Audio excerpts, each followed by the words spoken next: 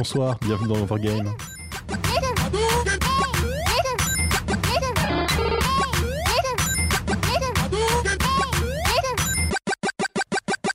Bonsoir à toutes et à tous, vous êtes sur Cause Commune 93.1 FM en Ile-de-France et donc sur Paris ou sur causecommune.fm où vous trouverez également de quoi vous écouter certes mais également les liens du Twitter et Facebook de la radio pour suivre l'actualité et si vous souhaitez soutenir la radio qui est tenue par des bénévoles vous pouvez également faire des dons. Ce soir c'est Overgame, on est là de 21h à 22h30, on parle de jeux vidéo, ce soir on parlera un petit peu des modes dans le jeu vidéo donc effectivement des grands mouvements qu'il peut y avoir. On parlera beaucoup pendant 1h30 des modes dans le jeu vidéo. Merci de me corriger de ce soir, du coup je vais faire dans l'autre sens. Bonsoir Léo. Bonsoir. Qui m'interrompt sans raison. Bonsoir Lucas qui fait la régie. Bonsoir Hervé. Et bonsoir Aurélie qui du coup effectivement, comme d'habitude c'est Léo qui commence. Enfin bref, bonsoir. Bonsoir. Moi je ne fais rien. C'est ça, d'habitude c'est Léo qui fait rien parce que j'ai plus d'idées et là c'est surtout que ça tombe. Donc effectivement ce soir on voulait un peu parler des grands mouvements, de ce qu'on a pu observer ou apprendre d'ailleurs en préparant l'émission sur un peu les modes qu'il peut y avoir, donc aussi bien des modes de type de jeu mais également sur des choses un peu plus extérieures ou voilà, en fait, j'ai absolument rien à dire, c'est terrible. Et donc, on va quand même commencer par le sujet le plus simple, je me comprends, mais donc le plus évident, c'est effectivement les grands types de jeux, puisque il y a des types de jeux qui sont apparus, qui ont été créés en fait par des jeux qui sont lancés. Ce sera pas une liste totalement exhaustive. Non, bien sûr, c'est pas le but. Je crois que en plus vous allez m'aider sur certaines, mais alors je tiens à préciser qu'on va surtout parler de modes assez centrés sur la triade économique, on va dire, entre les États-Unis, l'Europe et le Japon. Parce que c'est vrai que c'est des mondes totalement différents en Asie ou en Afrique, c'est pas ou en Amérique du Sud au niveau tendance au niveau du jeu vidéo, c'est pas du tout pareil. De toute façon, je pense qu'en général, je veux dire malheureusement, pas forcément non plus les moyens de se renseigner à fond, mais ce que je veux dire, c'est qu'en général, forcément, on parle un peu de ce qu'on connaît, et naturellement, ce qu'on connaît, ça va être les jeux européens, qu'on connaît en Europe, parce que on est français, pour la plupart, je crois. On est né en Île-de-France, ça va. Voilà, c'est ça. Et puis bon, ce qui est le plus connu en général, ce qu'on a accès plus facilement, effectivement, c'est la culture un peu américaine et japonaise en jeu vidéo qui s'exporte un minimum et qu'on peut un peu plus percevoir. Voilà, c'est pour ça que je parlais de triade. Non, c'est ça, mais tout à fait. Mais du coup, effectivement, je veux dire, c'est un très bon point à préciser. J'aimerais même dire qu'en général, voilà, c'est pas global. Non, mais même nos émissions en général, forcément, on parle un peu de ce qu'on connaît, donc c'est pas forcément un point de vue toujours très objectif. Donc, j'avais fait un peu en pseudo chronologique. Bon, après, voilà, on m'a dit que c'était pas trop grave de faire trop chronologique, donc ce sera pas que chronologique, voilà. Mais on va commencer par les premiers jeux vidéo, on va dire, qui ont commencé vraiment à faire boom. Donc, je pensais notamment au casse-briques, qui a été, comment ça s'appelle, Breakout d'Atari, qui était sorti en 76. Et qui avait fait un gros succès parce que c'était accessible en fait à beaucoup de personnes, accessible dans le sens où on pouvait le trouver en arcade et en même temps sur les consoles de salon qui commençaient à sortir, la d'Atari, je sais plus son nom, la 2600. 2600 la première. Atari 2600, voilà. Donc même si c'était pas donné, c'était quand même le truc le plus répandu à l'époque, et les mécaniques simples du jeu, on va dire, et colorées, ça rendait bien. Enfin, pour vous dire, on envoyait une petite baballe sur des briques. Sur des briques. C'est ça, en fait, c'est un peu un Pong en solo. Il fallait les casser. C'est ça. C'est probablement le genre de jeu qui vieillisse le mieux sur Atari 2600. De toute façon, je veux dire, des casse-briques, il en existe encore des qui ressortent maintenant, voilà. et des concepts un peu améliorés, un peu différents, mais en Puis soi... à l'époque, même avec le même concept, oui. Nervous Breakdown qui est d'ailleurs, sorti on sur l'a pas DS. expliqué ce que c'est qu'un casse-brique éventuellement, si quelqu'un ne le sait pas. On va le dire, là, si. Tu vas aller le dire? Oui, si, justement, on l'a dit, on était en une sorte de petit Pong en solo, on balance une balle sur... On sait pas ce que c'est qu'un Pong. Alors, on a une sorte de petite raquette qu'on balade en bas, que le joueur contrôle, et on a une balle qui rebondit contre des briques qui généralement se brisent. Désolé, il y a un truc sur mon écran, j'ai soufflé. Et qui généralement se brise quand on touche la petite brique, et du coup qui revient vers la petite raquette ou pas. Donc du coup, faut déplacer sa petite raquette pour renvoyer la balle, sinon on perd. Et le but, c'est de supprimer toutes les briques à l'écran. Voilà. Et du coup, en fait, c'était un concept de jeu, je pense, qui a marché aussi parce que en face, on avait Pong où, comme tu disais, ça jouait à 2 joueurs Pong. Et à l'époque, c'était pas quelque chose. Voilà. Et donc le casse-briques, je pense que c'était l'une des formes les plus simples et les plus efficaces de jouer tout seul. Donc il y avait ça, et puis après il y avait aussi les jeux où on est un vaisseau et qu'on tire de Arkanoid. type Arkanoid, voilà. Alors Arkanoid, ouais, c'était une sorte de casse-brique, mais qui est sorti du coup presque 10 ans après, hein, parce que alors, comme j'avais dans mes recherches, l'avalanche de clones de trucs, c'est sorti que 10 ans après, en fait. Il y a eu plein de clones qui sont sortis après. Donc Arkanoid, c'est de Taito.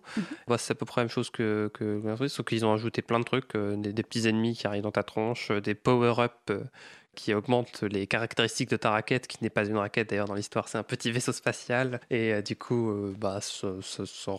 c'est encore drôle aujourd'hui, hein, d'ailleurs. De toute façon, c'est souvent le cas dans ce genre de mode et d'imitation, c'est qu'effectivement, il y a souvent le premier opus qui lance le style, qui va être souvent réussi, mais pas forcément complètement élaboré, et les suivants qui, en copiant, on pourra... Donc c'était 10 ans avant qu'ils ont lancé le premier truc. En l'occurrence, oui, c'est vrai que c'est pas toujours... C'était sur l'Apple II aussi qu'ils l'ont développé, le premier machin, avant que ça sorte sur console de salon, donc c'était des trucs... Mais du coup, en général, les suivants permettent de faire quelque chose de moins original, parce qu'il y a déjà le précédent qui a beaucoup inventé, mais de rajouter des petits éléments à chaque fois pour se différencier un petit peu et pour dire « on fait mieux ». Et je tiens à préciser que c'est l'avis d'Hervé que la copie est souvent meilleure que l'original, ce qui n'est pas forcément une généralité. En l'occurrence, pas forcément meilleur dans le sens... voilà, mais ce que je veux dire, c'est qu'en général, il y a souvent l'idée de rajouter un élément pour différencier du jeu précédent. Et d'éviter de reprendre les tares du premier. Ça, pas toujours. Parfois, quand c'est bien fait, tu refais à ta sauce et tu rajoutes quelque chose par-dessus. Mais quand l'original est très bien, il reste très bien. Bien sûr, tout à fait. Du coup, ça a été une grosse mode. Hein, voilà, tout le monde avait son Pong en solo, son casse-brique, quoi. Et donc, on peut avancer un petit peu. Il y a commencé au début, on a commencé à pouvoir faire un peu. On a développé des moteurs 3D. Alors, peut-être qu'entre-temps, il y avait eu. Si on parle de console sur salon et qu'on passe immédiatement au moteur 3D, effectivement, au niveau des grosses modes à l'époque, on va dire, voilà, c'est pas. Enfin, je sais pas trop. C'est-à-dire que quand il y avait des consoles quand il y a eu des consoles de salon, les plus connues, c'est notamment les consoles Sega et les consoles Nintendo. Et les mascottes de ces consoles, c'était Sonic et Mario. Je les ai dit à l'inverse, mais c'est pas grave. Et du coup, ces deux mascottes étaient toutes les deux des mascottes d'un jeu de plateforme, donc un jeu dans lequel on déplace un personnage et qui saute de plateforme en plateforme pour arriver jusqu'à la fin du niveau. Et ces deux jeux ont eu énormément de succès et étaient les mascottes, les figures de proue de ces consoles, de leurs consoles respectives. Et du coup, elles ont lancé une mode, du moins sur les consoles de salon, du platformer. Et surtout aussi du platformer avec des personnages mascottes, comme tu as dit. Enfin, parce que parce que si je me rappelle bien, Sony. Attends, Alex Kidd, c'était de qui ? Sega, et puis du coup Sonic, c'était aussi de Sega. Ouais. C'est ça. Parce que du coup, ils voulaient faire un. En fait, au début, ils voulaient que Alex Kidd soit la mascotte, et ils n'ont pas réussi à imposer en fait vraiment Alex Kidd qui avait pas un design très original, et du coup après quand Sonic est arrivé. Par rapport à un hérisson bleu avec des baskets, effectivement, il était moins cool, quoi. C'est ça. Non mais c'est Alex Kidd, c'était un gosse de roi, c'est ça, avec des petits bracelets rouges, enfin doré, et puis une sorte de grosse tenue, comment ça s'appelle, une grenouillère rouge un peu, c'est ça? Ouais, c'est ça. Avec des petites chaussures, c'était un petit enfant droit, ça, et puis du coup c'est vrai que c'était pas j'y ai joué, c'était pas rigolo, hein. Puis faire du Shifumi avec des boss, c'était pas très très drôle, hein. mais du coup effectivement le platformer, je pense, après il y a à la fois le côté effectivement avec des jeux qui ont lancé le style, mais je pensais que c'était aussi vachement lié au côté de l'époque, dans le sens où les performances des machines étaient... On faisait un très bon platformer, mais je pense que c'était un peu limité pour d'autres choses aussi. Donc je pense qu'il y a aussi un côté technique qui a pas un peu nécessairement, parce que justement quand on arrive sur les consoles, peut-être pas la première, la NES, enfin la première de Nintendo, la NES était encore un petit peu limitée, mais sur la grande sœur, la Super Nintendo, on était à des capacités très proches de ce qui se faisait en arcade. Et il y a eu des ports arcade vers console de salon qui étaient très très propres, et donc en fait les trucs qui marchaient en arcade marchaient assez bien en général sur console, et pas vraiment inversement. Parce qu'il y a eu des jeux qui ont beaucoup marché en fait sur ces premières consoles, et qui pour autant n'ont pas eu leur personnage en mascotte emblème comme on a pu avoir pour Sonic, Mario, et après même les éditeurs tiers avaient leur propre Rayman aussi, mais c'était un peu plus tardif. Oui. C'était sur la PlayStation. Jaguar. C'est sorti sur la Jaguar d'abord, Rayman. Jaguar elle n'était pas très accessible, je crois. C'était Atari. Ouais, c'était Atari. Mais même après, par exemple, sur la PlayStation, on a eu Crash Bandicoot, qui était aussi un jeu de plateforme, qui pour le coup était un jeu de plateforme 3D. Mais dans les premières années de la PlayStation, le personnage de Crash était aussi une sorte de mascotte pour Sony, et donc on voit bien là aussi que le genre plateforme avait encore des galons à l'époque. Mais du coup, est-ce que la mode c'était les platformers ou est-ce que la mode c'était les mascottes? Non. Alors après, je sais pas si on peut vraiment parler de mode parce que c'est vachement étalé quand même. Enfin, après, c'est un peu différent. C'était le type de jeu le plus populaire en fait. C'est ça. Et puis c'est vrai que ça porte retombé depuis, c'est-à-dire que en avec la 3D, les platformers 2D forcément et même 3D sont un peu passer au second plan. C'est-à-dire qu'on attend plus de choses maintenant de la plupart des jeux, et même les jeux qui se rapprochent des platformers, les jeux récents, c'est des trucs comme les Uncharted et les Tomb Raider.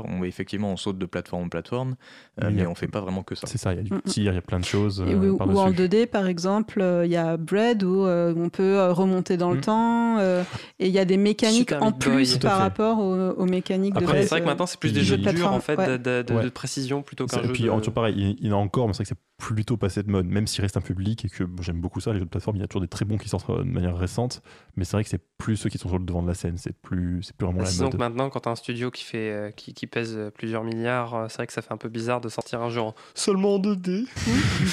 On peut faire la 3D, quoi. Il y a un D de plus, c'est forcément mieux. D'ailleurs, en parlant de 3D, cette transition, voilà, on revient un peu dans le passé du coup, parce qu'on a remonté un peu. Il y a eu les premiers, on va dire, FPS en 3D, où on a commencé à voir un truc où on voyait ses mains et tout, on pouvait bouger dans un environnement avec des murs qui suivaient, comme dans la vraie vie. En vue subjective. En vue à la première personne. Oui, subjective. D'accord, ouais. C'est-à-dire qu'on voit pas son personnage, on voit juste les mains du personnage et on voit à travers les yeux du personnage. Après, il y avait aussi les jeux d'aviation à l'époque, mais qui n'étaient pas en 3D vraiment, donc du coup c'était aussi subjectif, mais c'était pas vraiment. On voit ses mains, mais pas au bon endroit. C'est-à-dire qu'elles sont trop hautes. T'as ton visage un peu dans le Attends, c'est vrai. Tu tires pas à côté de ta joue, toi. Bref, détail. Donc du coup, dans les premiers, on a eu Catacombe 3D, mais bon, c'était pas le truc le plus connu. Non, voilà. Je pense pas qu'il ait lancé la C'était le premier jeu, on va dire, de Carmack qui a créé ensuite un jeu qui se connaît un peu plus, qui s'appelle, qui a participé à l'édition de Wolfenstein et de Doom. C'est vrai que c'est ça, on a plus entendu ça. C'est le deuxième qu'on retient, faut être honnête. C'est le troisième pour le coup, Wolfenstein. Et du coup, Wolfenstein 3D, qui est un jeu de tir à la première personne. C'est ça. Dans lequel on se balade dans des couloirs. Et où il y avait la 3D rudimentaire, on va dire, comparé à ce qu'on peut faire aujourd'hui, mais qui est quand même très intéressant. C'était la 3D qui trichait un petit peu, c'est-à-dire que le but n'était pas de faire un vrai moteur 3D, mais de faire un environnement en 3D. C'était quand même un vrai... Entre autres, les ennemis étaient en 2D, je crois. Oui. Alors les ennemis, c'était des images qui faisaient toujours face aux joueurs, donc c'est vrai que c'était moins... Mais c'est vrai que les murs étaient en 3D... Et c'était très fluide. Je vais pas rentrer dans la technique, parce que là, c'est vrai que... En plus ces derniers temps, je suis en train de le faire moi-même à mon école, j'en ai marre. Saluons les profs. Le faire from scratch. Donc du coup, Wolfenstein, oui, c'était un jeu où on se baladait dans un château. Contre des nazis, non ? Mais en fait, on est emprisonné dans un château nazi et on doit s'échapper en désinguant des nazis. Voilà. C'est une recette assez courante dans les FPS. Tout ce qu'il faut pour un scénario du feu de Dieu. Voilà, mais ce qui était intéressant surtout, c'était le côté 3D. Quoi. Et Doom, c'est pas pareil. Je crois qu'on est sur une... C'est contre des démons. On est sur une colonie martienne contre des démons. C'est ça. Et il faut les tuer. Faut les tuer, voilà. C'est encore parce que les démons, c'est pas gentil, voilà. Mais c'est vrai que du coup, ça c'est le début effectivement des jeux de tir à la première personne, des FPS. Après du coup, qu'on a posé toutes ces places là, c'est vrai qu'on a pas vraiment de grosses explosions de mode parce qu'on a atteint quand même. On a déjà des platformers et tout. On va dire que la mode des autres jeux ne retombe pas tant que ça parce qu'on a en même temps le marché du jeu vidéo qui explose. Donc ça veut dire que ça fluctue un peu, on va dire, à cette époque-là pendant tout le temps. C'est-à-dire que comme il y a beaucoup plus de public de jeux vidéo, il n'y a pas un effet de... C'est ça, il y a pas tout le monde n'en parle pas, même les non-joueurs de certains jeux, alors qu'aujourd'hui, on parle, même certains non-joueurs connaissent certains jeux qui en parlent. Donc c'est vrai qu'on passe jusqu'à Internet, vraiment, les jeux en ligne, c'est vrai que... Après, c'est des marchés de ligne. Non, à l'époque, après, c'est des marchés de niche, on va dire, en soi, parce que il y a bien les RTS, les jeux de stratégie là, qui se développent, mais c'est vrai que ça explose pas tant que ça, parce que c'est pas vraiment un truc tout public, c'est de niche. Les jeux de foot, pareil, c'est populaire, mais je crois que tu avais voulu dire quelque chose sur les jeux de foot, c'était un peu... Non, je disais juste que c'est un jeu extrêmement populaire, effectivement, mais ça peut pas vraiment faire une mode parce que comme c'est licencié par l'association du football, il y a que certains éditeurs qui ont le droit d'en faire. Et donc forcément... Après, tu peux aussi avoir une mode auprès du public parce que typiquement, c'est un peu ça les FPS, il y a un moment donné où ça prend, où beaucoup de gens sortent et le public suit. C'est pas... Et pareil pour le jeu de foot, je crois quand même qu'à un moment donné où ça commence à se développer. Même c'est très très très populaire. C'est tous les ans, les gens achètent Après, énormément de la mode, de FIFA. ça passera un jour, c'est pas sûr, effectivement. Mais je sais qu'en France, ça marchait bien en 98 pour une raison quelconque, mais... Il y a eu... moi, je vois 2 autres modes. Il y a eu une mode du survival horror qui a été lancée avec Resident Evil, Silent Hill, Parasite Eve, et après c'est parti en fait survival horror gothique. Il y a eu une période où ils ont sorti pas mal de jeux dans ce type d'ambiance là au début de la PlayStation. Et du coup, c'est quoi à peu près l'ambiance survival horror? Au début, ça partait sur le survival horror, donc Resident Evil, c'est du contemporain avec des zombies et des créatures bizarres transformées génétiquement, en gros. Silent Hill, c'est un peu le même genre avec un peu des démons, voilà. Et après, au fur et à mesure, ça a dérivé un peu aussi sur le gothique. Il y avait Medieval. Le gothique avec des vampires, un peu plus médiéval, tu vois, un peu plus 19e siècle. Il y a eu Koudelka, il y a eu Parasite Eve. Après, je sais pas trop si c'est une mode, mais il y a quelque chose aussi qui se passe plutôt dans l'horreur dans l'espace aussi. Avec pas mal. Dead Space, par exemple. Ça, je pense pas que ce soit. Je pense que c'est à peu près la même lignée en soi, parce que c'est vrai que ça a continué. Après, on a eu... c'est vrai que, comme je voulais en parler, du coup, on arrivait un peu côté Internet. Les jeux les jeux d'horreur comme ça, qui ont été vachement popularisés auprès de tout le monde. En soi, c'était une mode parce que... Enfin, je peux dire que je trouve que c'est une mode parce que tout le monde voulait faire un jeu d'horreur ces derniers temps. Quand, du coup, ceux qui étaient les influenceurs, on va dire, sur Internet, ceux qui ont des milliers de personnes qui les regardent tous les jours jouer aux jeux vidéo sur YouTube ou compagnie. Je pense notamment à PewDiePie et compagnie qui ont vachement popularisé du coup les jeux d'horreur. Avec Amnesia entre autres au début. Amnesia, oui. Enfin, oui, je crois qu'il y avait Amnesia. Je sais pas où c'est tout au début, mais c'est qui. C'est surtout le truc, je crois qu'il l'avait lancé. Je ne sais pas de qui vous parlez. Le youtubeur le plus regardé, et qui effectivement, c'était cool. Tu pouvais jouer à un jeu et puis il pouvait faire j'ai peur quand ça faisait peur. Ça fait une bonne interaction avec le public. On va dire qu'il avait les cordes vocales bien musclées, donc du coup ça faisait rire les gens et du coup ça a d'ailleurs lancé aussi une mode sur YouTube de gens qui crient devant des jeux vidéo. Ça, je pense qu'on en reparlera dans la 4e partie. Mais il y a aussi et aussi pour soutenir cette mode, il y a aussi les films, parce que Resident Evil mine de rien, Evil a été adapté en film, mais Silent Hill aussi. Pardon ? Non, c'est pas grave. Non, en fait, je pensais que ce serait aussi dans la 4e partie. Mais du coup, ça a permis d'alimenter. Vas-y. Alors, je te laisse 1 minute encore maximum. Oh. Choisis une mode. Mais on peut parler des MOBA, du coup, avec un jeu inconnu qui s'appelle League of Legends, par exemple, qui a donné plein de petits rejetons, on va dire, même si, c'est pas le premier, parce qu'il y a eu 20 secondes, c'est quoi un MOBA ? Un MOBA, alors, on fout une poignée de joueurs de chaque côté qui s'aiment pas et qui ont envie de se taper sur la tronche et c'est un jeu de combat d'arène en équipe, on peut dire ça. Pour résumer très par exemple, pas forcément pile, et en général l'idée c'est que chaque partie recommence à 0, c'est-à-dire que c'est pas comme beaucoup de jeux où on joue. Voilà, c'est un jeu qui commence au début de la partie, qui se termine à la fin quand l'autre équipe est éliminée. C'est un peu comme un match de sport ou d'échecs ou je sais pas quoi, et on joue en général beaucoup en équipe. Après il y a plein de caractéristiques précisées, mais c'est l'idée. Voilà, c'est pour résumer. Et il y a effectivement, League of Legends, ça date de quand? Ça a 8 ans. C'est sorti en 2009, ouais. 2009, donc un peu plus 10 ans. En décembre 2009, donc c'est pas encore 10 ans. C'était pas le premier, mais c'est après au début de la mode. C'est le premier, mais ça veut dire que c'est l'un des qui a le plus cartonné. Et puis après, c'est qu'il y avait plein de petits rejetons. Il y a une tonne de rejetons. Et maintenant, ce qui est amusant, c'est qu'il y a beaucoup de jeux qui réempruntent des codes du MOBA et c'est compliqué de dire si ça en est ou pas, c'est-à-dire qu'ils sont beaucoup éloignés Il y a des gens qui tentent de recréer des modes en changeant des trucs après. Oui, mais ce que je veux dire, c'est aussi qu'on peut voir que c'est une fin de mode parce que beaucoup de jeux réempruntent des codes sans forcément faire un MOBA strictement. Typiquement, le fait de choisir un personnage qui a des caractéristiques spéciales, ça vient beaucoup du MOBA à la base. Je pense surtout qu'ils n'ont pas envie de faire un clone qui au final sera forcément moins bien que l'original. Aussi. S'ils font juste un clone, je veux dire. Et du coup, je vais quand même annoncer la musique, je suis désolé. On peut pas. Au pire, on juste parler des Battle Royale. Un tout petit peu après. Ok. Alors j'ai choisi donc cette musique, du coup j'ai perdu les crédits, donc c'est Milky Way, donc c'est une musique à la base de FTL, c'est un remix fait par Laura Platt, donc l'original, la musique est de Ben Prodi.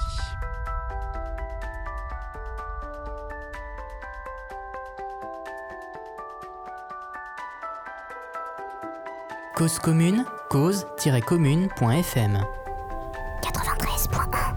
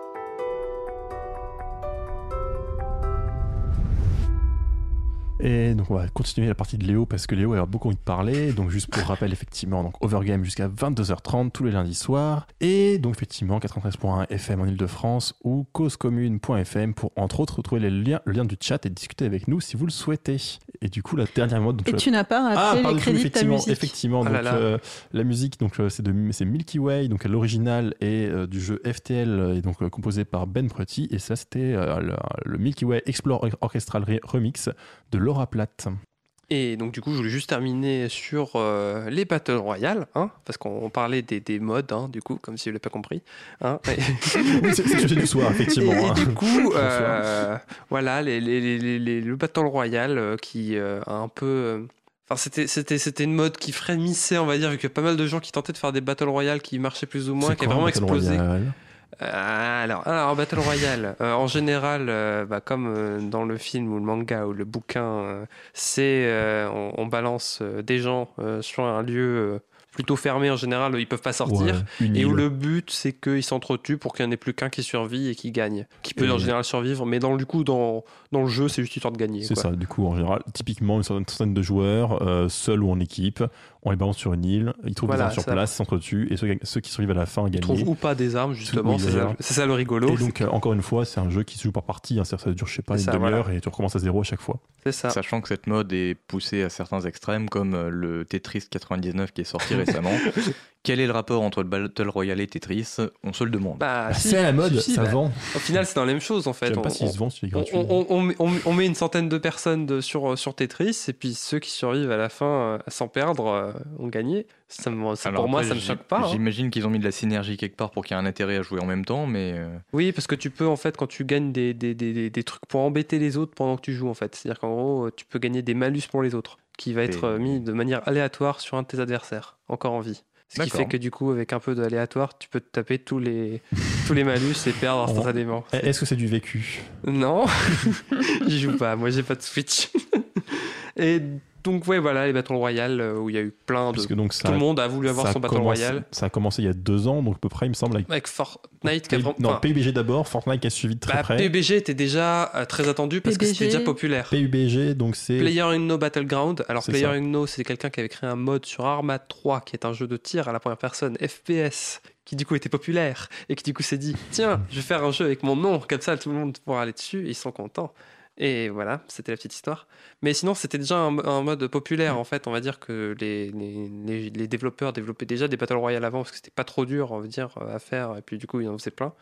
Et puis maintenant, aujourd'hui, ça a vraiment parti, parce que même les gros éditeurs en sortent. Il y a EA Games, d'ailleurs, récemment, qui a sorti Apex et qui vient de sortir aussi une extension de Battlefield 5 Firestorm, où c'est un Battle Royale. Oui, ça, maintenant, même les jeux de tir classiques, en fait, intègrent un mode Battle Royale pour être à la mode et pour se dire, mais nous aussi, vous pouvez venir chez nous, vous achetez le jeu, vous avez aussi un Battle Royale. Des MOBA, le MOBA qui était clone de League of Legends, enfin, qui était en ligne de League of Legends, qui était Battlerite, qui a fait Battlerite Royale, où c'est un MOBA mélangé au Battle Royale. Donc, pour surfer sur 2 vagues. Une mode, on fait une deuxième mode.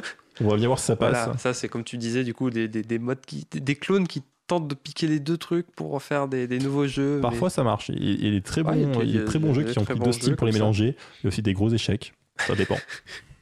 Donc voilà, c'est bon, j'arrête d'accaparer la parole. Ah mince, du coup, c'est ma partie en fait. J'arrête d'accaparer ta parole. Je me rappelais que c'était moi qui prenais la suite en théorie. Et il n'y a pas de. Il n'y a pas de quoi ?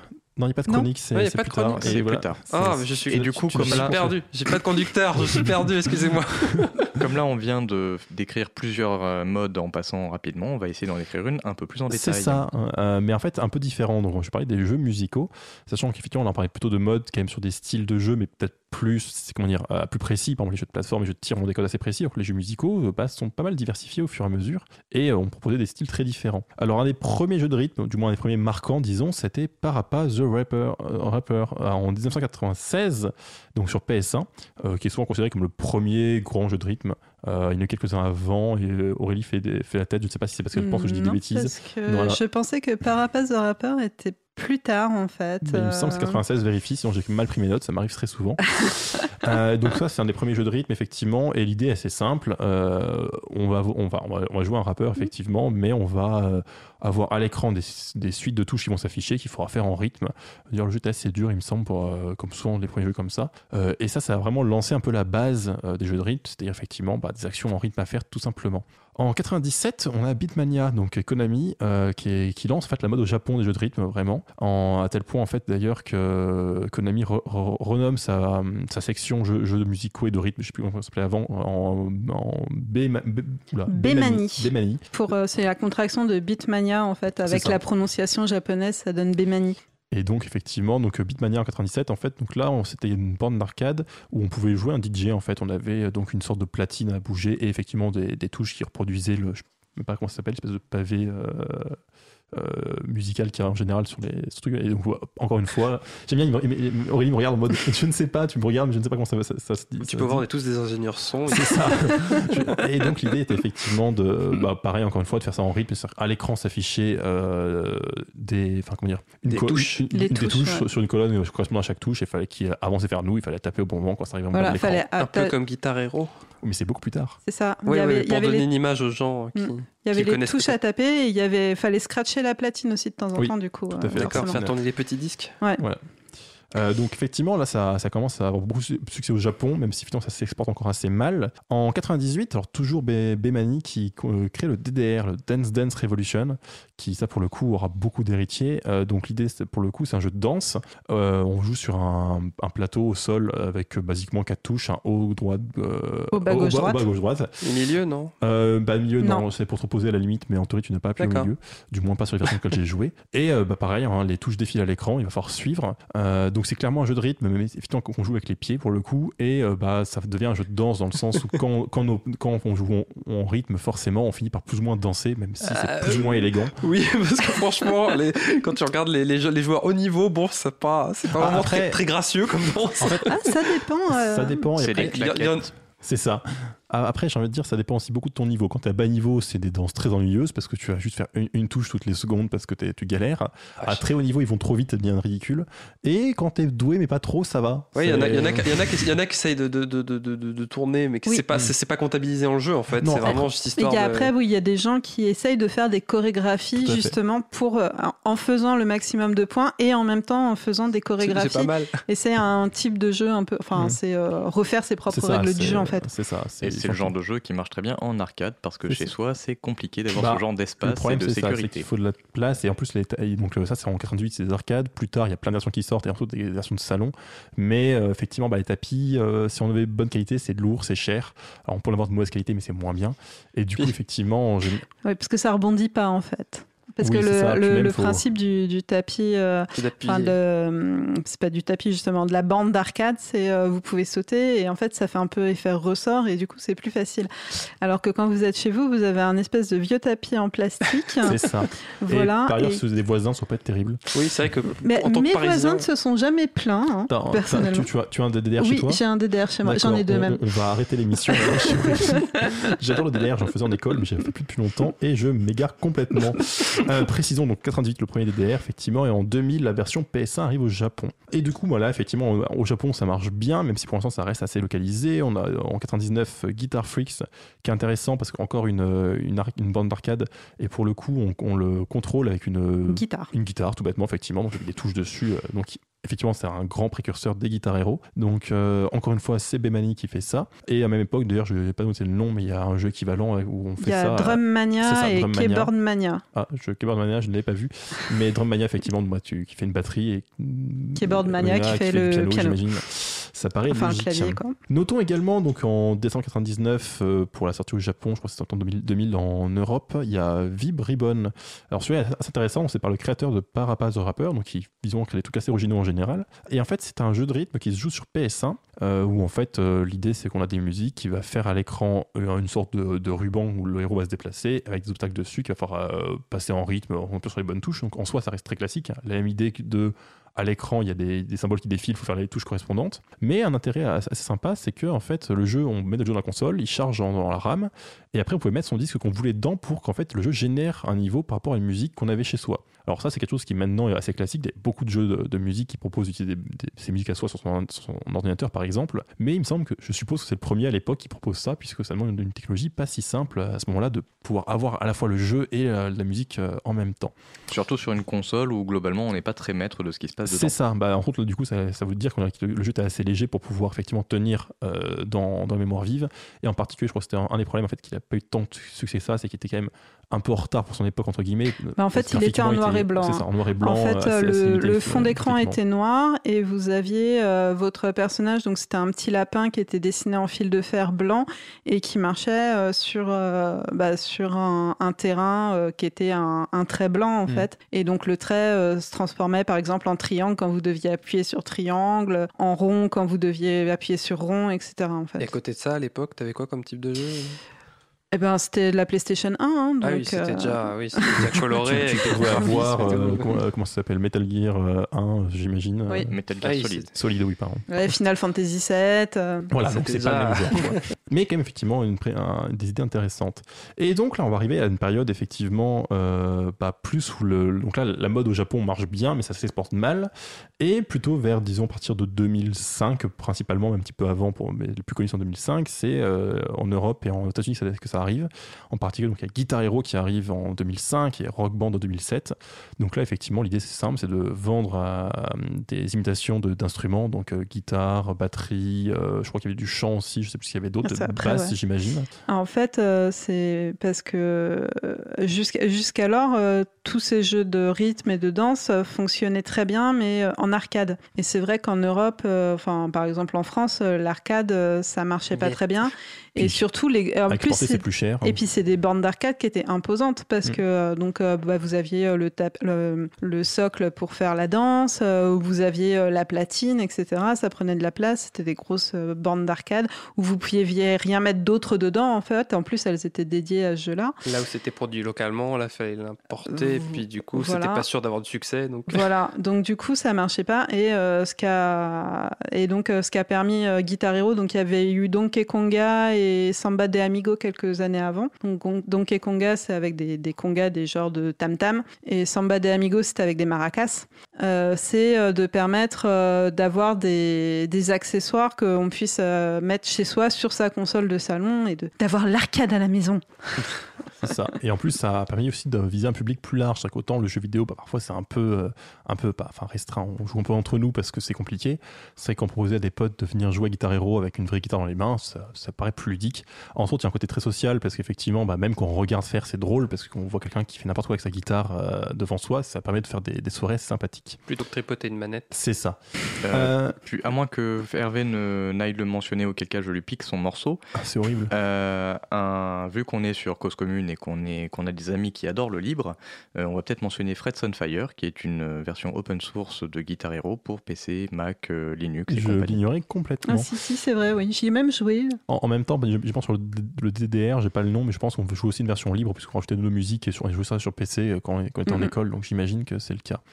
Sur les jeux de rythme, ensuite, il y a donc la mode continue, effectivement, en notant que dans 2010-2011, il y a donc Rock Band 3 et Rocksmith qui permettent une amélioration assez intéressante, c'est qu'on peut jouer avec une vraie guitare électrique. Donc en gros, ça permet de pas mal s'améliorer, je crois. J'avais un camarade qui s'entraînait dessus pour mieux jouer de la guitare. Je ne suis pas artiste pour savoir si c'est efficace, mais effectivement, du coup, pour entre autres essayer de faire que les gens qui ont une guitare puissent intérêt au jeu. Et donc vers 2008, c'est considéré un peu comme l'apogée des jeux de rythme, au moins en Europe et aux États-Unis. Le marché marche super bien, il y a plein de spin-offs qui sortent, chaque jeu sort, alors je sais plus, des versions, je crois Metallica, des versions pour chaque artiste, pour les enfants, pour tout, je crois même une version pour les filles, bien sûr, parce que ça serait pas drôle de pas faire quelque chose de sexiste. Et en 2009, le marché commence à être franchement saturé. Et entre autres, je crois qu'il y a une réduction quasiment de 50% des bénéfices attendus par les grosses boîtes. En particulier, donc les théories, c'est que effectivement, le marché est assez saturé par des spin-offs. Tout le monde a déjà acheté ses instruments, donc t'as pas forcément envie d'en racheter, même s'ils sont mieux. Parce que s'amuser à acheter plein d'instruments plastiques, c'est bien, mais ça finit par coûter cher et par prendre de la place. Oula, Aurélie a pris qu'elle a 15 guitares chez elle. Surtout qu'il suffit d'une guitare pour pouvoir animer toute une soirée, t'as pas spécialement besoin. Guitar Hero, où il y avait une guitare, mais Rock Band, tu pouvais avoir la batterie, la guitare, la basse, et le micro. Une fois que t'as acheté un Rock Band, t'as pas besoin d'en acheter un deuxième. Oui, quoi. mais justement, du coup, effectivement, le final, en général, une fois que tout le monde avait acheté un opus du jeu, même s'il y a des suivants, ça a moins de succès. Et on ne va pas aller plus loin dans cette expérience de la pensée, sinon on va tomber sur l'obsolescence programmée. Tout à fait. Tu vas complètement perdu. C'est ça. Précisons. Donc, alors, qu'est-ce qu'il y a comme jeu un peu originaux qui arrivent? Donc, il y a Just Dance qui arrive en 2009. Il y a aussi les versions concurrentes, je ne sais plus comment elles s'appellent. Oui, après, il y a tout. En fait, après, il y a tout ce qui est ce qui n'a plus besoin de. C'est ça, en fait, d'instruments. D'instruments. C'est juste qu'on la console nous filme, voit les mouvements qu'on fait. Ou utilise la motion capture, comment ça s'appelle, juste fait que la manette bouge pour voir si on fait les bons mouvements de danse. Et donc pareil, un peu avoir le créneau de jeux quand même musicaux, de rythme, puisque c'est de la danse, et pareil de salons un peu sociaux, mais du coup avec moins de matériel. Ce que j'aimais bien avec ces jeux-là, c'est que c'est un peu comme dans Dance Revolution, c'est que du coup, t'es pas forcé de faire des mouvements...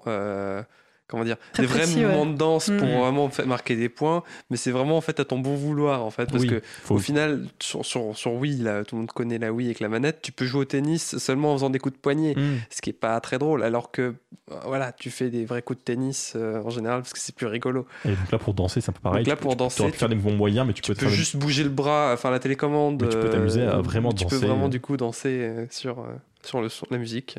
Voilà. Et alors sinon, dans les jeux aussi un peu originaux, mais qui ont beaucoup marqué, en 2005, il y a Osu Tatakae Ouendan qui sort, donc sur DS, j'imagine à l'époque. Donc l'idée étant qui est sorti en Europe, mais sous un autre nom et avec d'autres graphismes. Elite Beat Agent. Ok. Je ne veux pas toutes les versions, pour être honnête. Donc l'idée effectivement étant de jouer sur l'écran tactile et donc de cliquer en fait sur les points qui apparaissent en rythme. Et puisqu'on parle de libre, effectivement, si je ne me trompe pas, Osu, donc Os, je crois que pas libre. Il n'est pas libre, Os. Il n'est pas libre. Ah mince, je crois qu'il est gratuit quand même. Il donc, est gratuit. Qui sort en 2007, qui est une imitation effectivement qui marche sur PC à la souris. Après, je sais qu'il y a des tentatives libres de créer un client de jeu libre pour les mêmes maps de jeu que le non libre. Et sinon, juste pour finir ça, parce que oui, remarque, non, on est en retard, mais c'est à cause de Zéléo, ça va. Donc effectivement, bon, la mode redescend. C'est vrai que mine de rien, même s'il y a toujours des jeux musicaux qui sortent, c'est plus autant finalement la mode tout bêtement. Mais quand même, ce qui est toujours intéressant, c'est que du coup, on propose des versions souvent un peu plus originales, un peu plus éloignées. Donc par exemple, je citerai en 2015, il y a eu Crypt of the Necrodancer. Donc l'idée, c'est que c'est un donjon crawler. Donc on parcourt un donjon sur une sorte de quadrillage, donc un jeu plutôt d'action et compagnie, sauf que toutes les actions doivent être faites en rythme avec la musique, et que si on appuie sur une touche hors rythme, l'action ne se fait pas, ce qui fait qu'en général, quand on approche d'un monstre, on va commencer à avoir peur, donc on va essayer d'agir plus vite, et du coup on va être bloqué, et du coup on va perdre. Très sympathique, moi j'aime beaucoup, je suis pas allé très loin. En 2016, il y a Thumper par exemple aussi, qui pareil reprend le côté très simple, potentiellement de celui dont je parlais plus tôt, au Vibribone, où finalement on parcourt un rail avec des obstacles qui arrivent en rythme et qu'il faut réagir, mais qui reprend une esthétique en fait un peu fantasmagorique, un peu flippante, et qui en plus le fait avec un système de vitesse qui paraît très élevé et qui en soi est un jeu. En fait, c'est techniquement un jeu de rythme, mais il y a quasiment plus de musique et est-ce que tu as parlé de Rhythm Paradise ? Non, je n'ai pas parce parlé de que Rhythm Paradise. pour le coup, c'est vrai que c'est un jeu de rythme, mais qui est pas vraiment. Enfin, il est musical, mais c'est pas vraiment basé sur la musique. C'est vraiment en fait. Oui, pour le coup, c'est vraiment du rythme. Plein de petits niveaux. Non, c'est pas forcément que du rythme. C'est plein de petits niveaux en fait, avec des mécaniques différentes. En fait, tu finis par appréhender comment fonctionne le mini-jeu. Et par exemple, je sais pas, t'as un petit singe qui tape des mains, et puis toi, tu sais que tu dois reproduire ce qu'il a fait après, bien en rythme, et t'as plein en fait de petits jeux différents comme ça, mais qui exploitent différentes façons, différentes manières de le rythme que tu peux avoir en fait. Enfin, je sais pas, c'est pas vraiment que de la musique en fait, du coup, c'est pas. Je suis perdu. T'es perdu. Pour conclure, je vais juste parler de Beat Saber, je crois, mais bref, il y en a d'autres aussi. Donc, si je ne me trompe pas, c'est de la VR pour le coup, où en fait, il faut tout bêtement abattre de la réalité virtuelle. La réalité virtuelle, pardon. Il faut simplement abattre des obstacles au fur et à mesure. Tu te retrouves avec ton casque et tes manettes qui simulent tes mains dans l'environnement virtuel, et tu dois découper des blocs qui arrivent en rythme. C'est pas forcément qu'en rythme parfois. Mais... Non, mais ce que je veux dire, c'est qu'il y a un peu la même idée, effectivement, de blocs qui arrivent vers toi et qui fait une action en conséquence. Et je trouve ça amusant, c'est pas forcément un jeu musical ou de rythme au premier abord, mais finalement, ça reprend des codes assez. Et là, pour le coup, tu peux pas tricher, parce qu'il faut vraiment couper les trucs, parce que ça te traque mieux que la Wii à l'époque. Hein. Oui, c'est précis.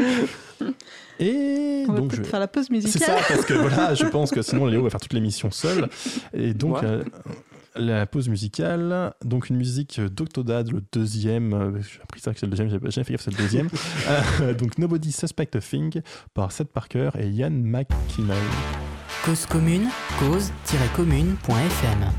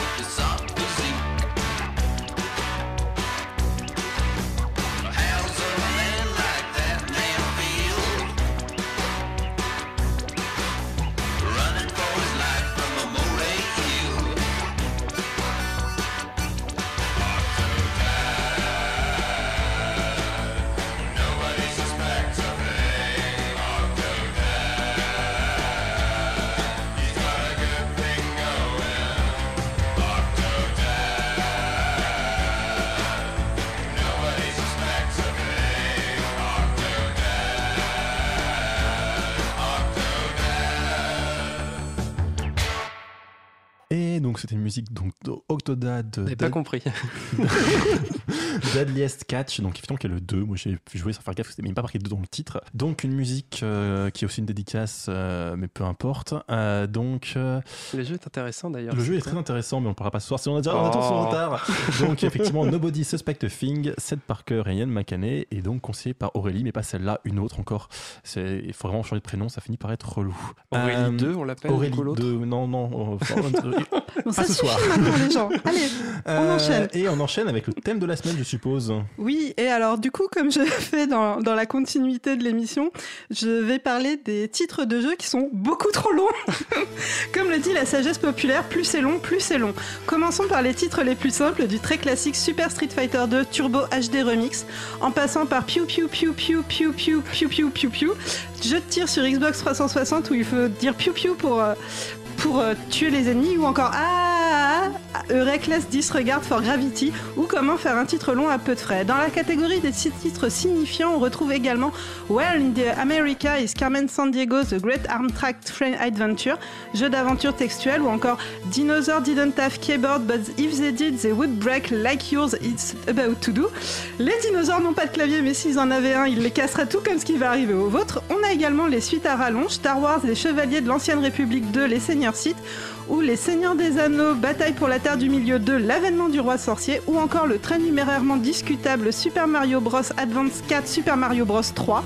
Dans la catégorie Nawak, on trouve le splendide Cthulhu Save the World Super Hyper Enhanced Championship Edition Alpha Diamond DX plus Alpha SFES HD Premium Enhanced Game of the Year Collector Edition Without Avatar. Voilà, mais j'avais pas fini en fait parce que c'était beaucoup trop long. C'était beaucoup trop long, et j'en ai un qui est encore plus long que je vais quand même vous citer parce que le champion de toute catégorie, un jeu d'aventure sur PS4 dont le titre japonais pourrait se traduire par Un été au lycée, mémoire d'un jeune homme, comment un nouvel étudiant transféré comme moi a retrouvé une amie d'enfance lors d'un voyage scolaire, puis de manière inattendue est devenu super populaire auprès des filles grâce à ses nombreuses coupes au club de photographie du lycée, alors qu'il ne prend que des photos de petites culottes, et ce qu'il pense de tout cela alors qu'il enchaîne les rendez-vous durant cet été de scolarité insulaire. Oh mon Dieu. Je sais pas si j'ai envie de jouer à ce jeu ou de brûler, mais ça me tente beaucoup. J'ai mal aux muscles de la mâchoire. Et ça tombe bien, Aurélie, pour te reposer, tu fais la partie 3 justement. Voilà. Donc du coup, on va parler de publicité et des grandes tendances dans les arguments marketing en fait qu'on a pu avoir. Oui, je repars directement très sérieusement. Non, mais on est déjà en retard, semblerait. Voilà. Du coup, dans les toutes premières générations de consoles, hein, donc les générations avant les années 80, les publicités étaient essentiellement familiales, où on montrait beaucoup le produit et c'était expliquer ce que c'est qu'un jeu vidéo, expliquer comment fonctionne la console, comment on branche la console sur la télé, comment on branche les manettes, comment on sélectionne les jeux, parce que oui, c'était un nouveau média et que forcément les gens ne comprenaient pas forcément comment ça marchait. Et donc il y avait Donc il y avait toute une tendance de publicité comme ça où on montrait la famille qui découvrait sa console. Et donc ça, c'est une tendance qui a été reprise ensuite par Nintendo quand ils ont commencé à sortir des consoles un peu conceptuelles. Parce que les modes d'emploi, c'est pour les nuls. Voilà. Donc par exemple, si vous reprenez toutes les publicités sur la Wii qui est sortie en 2006, en fait les publicités s'intéressaient beaucoup au fonctionnement de la Wiimote et du nunchaku parce que c'était pas des manettes, voilà, c'était pas des manettes qu'on avait traditionnellement dans les jeux vidéo, c'était une manette qui était en deux parties, avec une partie un peu genre télécommande et une partie avec juste le stick analogique pour bouger le personnage. Pareil, en 2012, ils ont essayé d'expliquer le concept de la Wii U, mais alors là, pour le coup, personne n'a compris et ça s'est pas vendu. Faut dire, le nom était tellement bien choisi que personne n'a compris que c'était une nouvelle console. C'est ça. Et donc, depuis, en 2017, vous avez la Switch et c'est pareil. En fait, si vous regardez les publicités de la Switch, vous voyez en fait donc c'est toujours une famille et donc avec les enfants, les parents, et ils vous montrent que la console peut se clipser sur la télé, se mettre sur la télé, ou se déclipser et se promener. Enfin, où vous pouvez la prendre comme une console portable. La console, ouais, se découpe en deux manettes qui sont collées à un écran, c'est ça. C'est ça. Et du coup, tu peux les détacher de l'écran l'écran. C'est ça. Pour, et donc, soit les fusionner entre elles, soit voilà, il y a plein de voilà, il y a plein de configurations possibles. Et donc, les principes de Nintendo, c'est de réexpliquer en fait comment fonctionnent leurs consoles parce qu'ils font des consoles trop compliquées. On dit innovantes. Voilà. Mais donc, en fait, donc ça, c'est toute une partie des publicités familiales. Mais en fait, très rapidement, les publicités de jeux vidéo se sont tournées vers un public mâle et jeune. Voilà. Et dynamique. Ouais, je sais pas. Autant dynamique et que en quand gros, tu veux rester derrière un écran pendant toute la journée. En gros, c'était essayer de challenger, défier. De défier, merci. Mettre au défi. Voilà, de défier le joueur.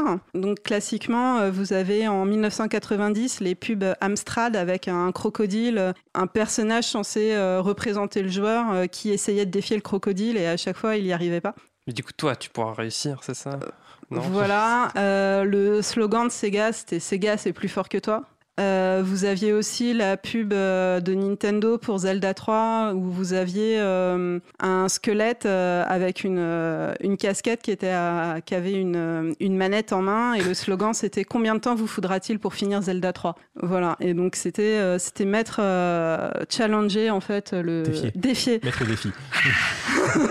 Défier le joueur. Voilà, et ensuite il y avait tout aussi un autre pendant qui était assurer le joueur qu'il possède la console la plus performante, celle qu'on a le plus sous le capot. Donc pour ça, vous aviez, par exemple, dès 1987, Sega fait des publicités où il insiste sur la taille des cartouches et des cartes où il dit une cartouche de 256 kilobits. Voilà, youhou, voilà. Et donc en fait, c'est une publicité où vous avez plein de différents jeux et sous le jeu, il met la taille de la taille du jeu, quoi, la taille du programme pour montrer que lui, il a un jeu qui est plus gros que les autres. Sachant qu'on parle de la taille du programme en informatique, pas oui, de la oui. taille de la cartouche physique. Merci. Tu ranges une pizza dans ta machine. Parce qu'au début de ta phrase, je me disais, il faisait une pub comme quoi la cartouche fait 20 cm. C'est pas les cartouches qui font. Mon disque qui fait la taille d'une pizza. Je m'égare. On a eu aussi cette magnifique publicité de Nintendo au Noël.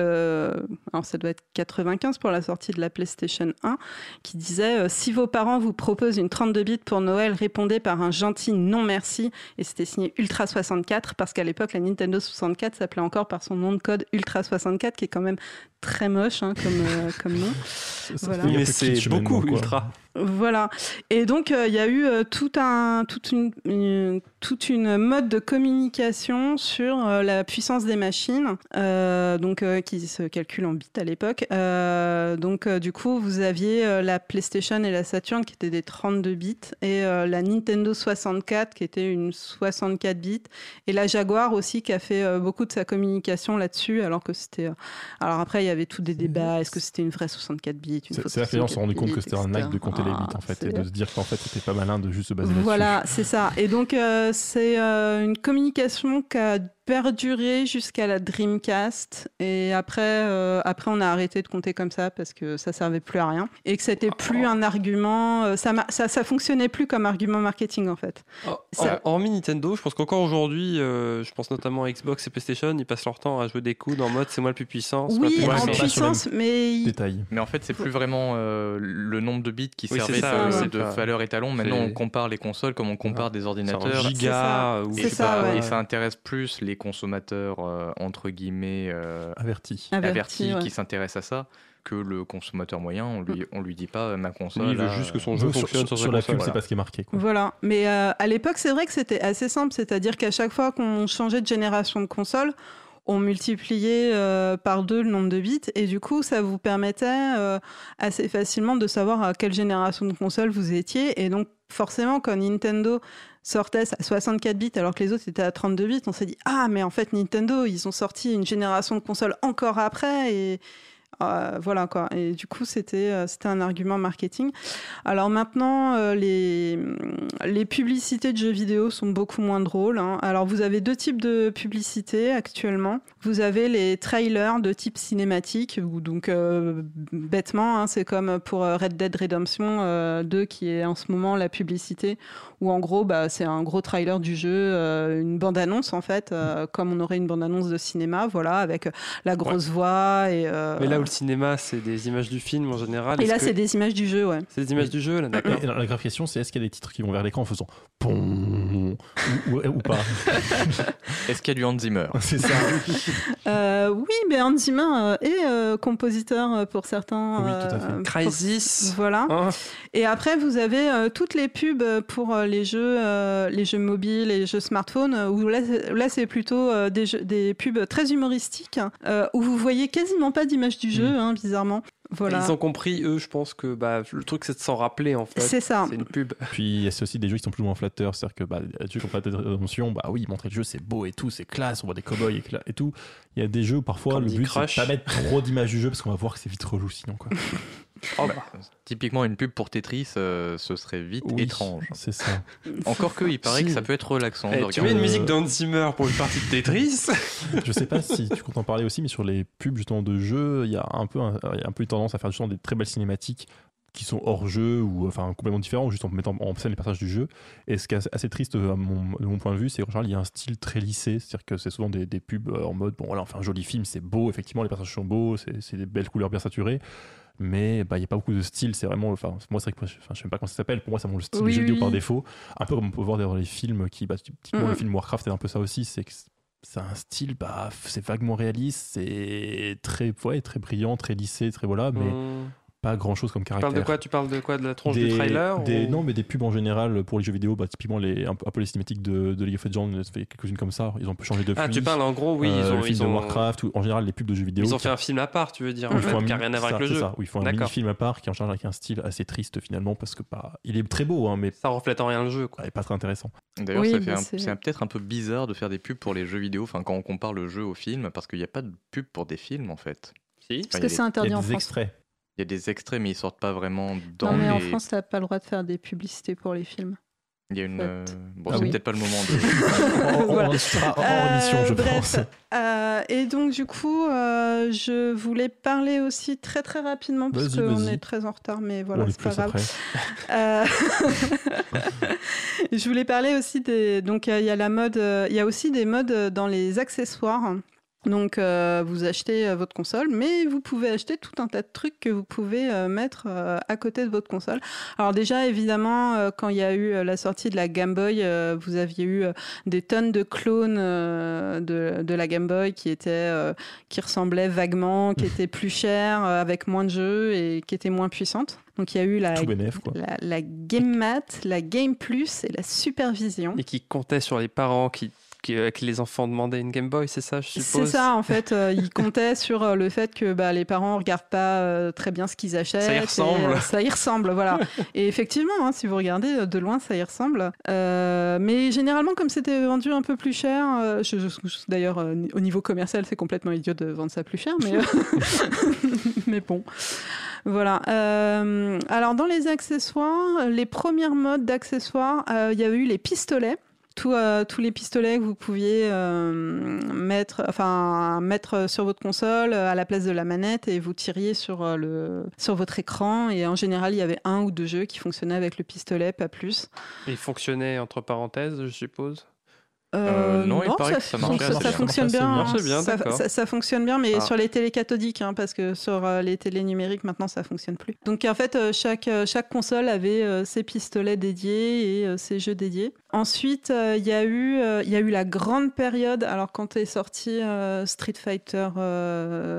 Street Fighter 2 sur Super Nintendo, il y a eu la grande période des manettes. Alors, ce qu'on appelait les autofire. En fait, c'est pour simuler que vous appuyez comme un bourrin sur le bouton. Mais pour ne pas appuyer comme un bourrin sur le bouton, vous enclenchiez un loquet. Un turbo. Et en fait, un turbo, voilà. Et en fait, ça simulait comme si vous appuyez. C'est un truc tiers d'Autriche, c'est ça? plus ou moins. Plus ou moins, mais c'est sur matériel, donc c'est un peu bizarre. Oui. Voilà, et il y a eu une grosse mode, il y a eu une énorme mode en fait de toutes ces manettes à AutoFire, notamment pour la sortie de Street Fighter 2, je sais, j'en ai. Enfin, c'est pas moi quand même. Tricheuse. Voilà. Après, on a eu, pour rester dans les manettes, quand il y a eu la sortie de la PlayStation 1, donc la manette de la PlayStation 1 était assez particulière parce qu'elle avait une forme plus ergonomique. Et la première manette qui faisait pas mal aux mains. C'est ça. Et du coup, en fait, ça a beaucoup inspiré tous les autres fabricants d'accessoires. Et du coup, ils ont tous essayé d'améliorer encore la manette PlayStation. Alors, notamment Namco qui avait sorti le Neshcon. Donc, le Neshcon, c'est une manette que vous pouviez tordre au milieu, en fait. C'est-à-dire, en fait, c'était deux moitiés de manette qui étaient reliées par un axe central et en fait, vous pouviez... l'axe central pivotait, D'accord. en fait. Ça va quoi? C'est vraiment ergonomique, ce truc? Il paraît. Alors, vous pouviez jouer uniquement sur les jeux... alors, je crois que c'était Namco, sur les jeux de course, notamment. Voilà. Ah, d'accord, c'était Ah oui, le contrôleur. c'était C'était pas juste, le contrôleur. c'était pas Oui, juste une manette qui se coupait en deux pour rien. Non, elle se coupait pas en deux, en fait. Elle pivotait juste. Voilà, et donc après, vous aviez toutes les manettes à contrôleur analogique quand ils ont sorti, quand Sony a sorti sa manette avec des sticks analogiques. D'accord, parce qu'avant c'était une petite croix, c'est ça? Voilà, puis- avant il y avait juste les croix, il n'y avait pas les deux boutons analogiques, et ensuite Sony Du a coup, là, sorti c'est les petits boutons qui redépassent et qui peuvent tourner à C'est ça. 360. Les tout petits un peu. joysticks. C'est ça, C'est les ça. petits joysticks que vous pouvez tourner à 360, et donc il y a eu plein d'essais en fait. Et là, pour, c'est carrément une mode, mais qui est devenu un standard maintenant, C'est ça. qui est utilisé partout. C'est aussi une mode, enfin c'est vraiment une mode, mais il y a eu les accessoires de conduite, typiquement les volants, il y en a eu les sur volants, toutes les consoles. voilà. Et après, il y en a eu plein d'autres, mais je pense qu'on va s'arrêter Oui, c'est là. ça. Du coup. On fait une suivante. Du coup, c'est moi qui dois lancer Oui, tout la à fait. musique. Alors, c'est Gangster Friday de Craig Connor pour GTA.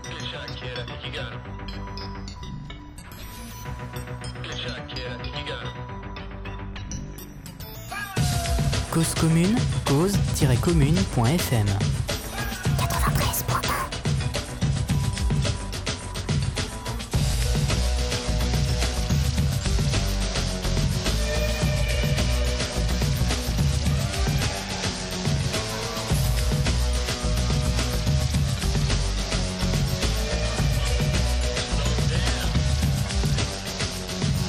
Uptown, downtown, speeding all around. The Nike 47 got the power and it's bound to move any mother that gets in my way. Just another power machine on the freeway. Riding with me, there's my MC homeboy. Knowing the rules ain't part of his program. Finding the right way around this map might be pretty hard cause he's fucked on crack. G, Grand Theft Auto. You gotta make a mark and move where you want to. T, that determination to steal what you can and run from the nation. Hey, hey, what do you say? We automated secret to speed from our getaway. Take it to the edge, there's nowhere to hide and call up the boys. Let's go for the joyride.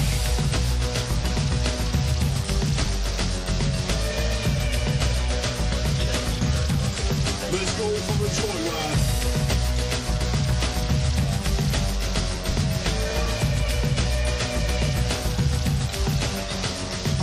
Stop the violence from the police and what my dad used to say, but now he's deceased. He got caught in a jam, threw in the can with the cops and rope and said he killed another man. Cheat knowledge was my main game, to figure out the law, to figure out the frame. Just when I thought I knew justice, I got my me said, you're just been busted.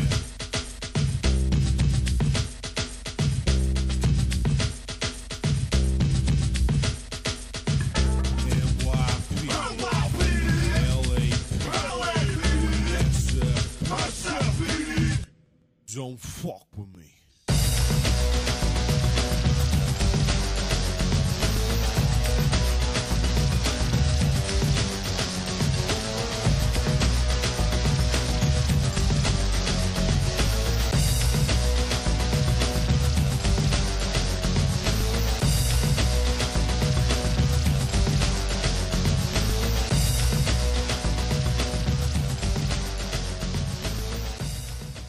Et vous êtes toujours sur Overgame. On vient d'écouter Gangster Friday de Craig Connor pour Grand Theft Auto, le premier du nom. À chaque fois que tu reprends pour dire la musique, en fait, tu me piques mon job, c'est lamentable. Et avant de faire la dernière partie de cette émission sur les modes dans le jeu vidéo, on va faire une petite actu.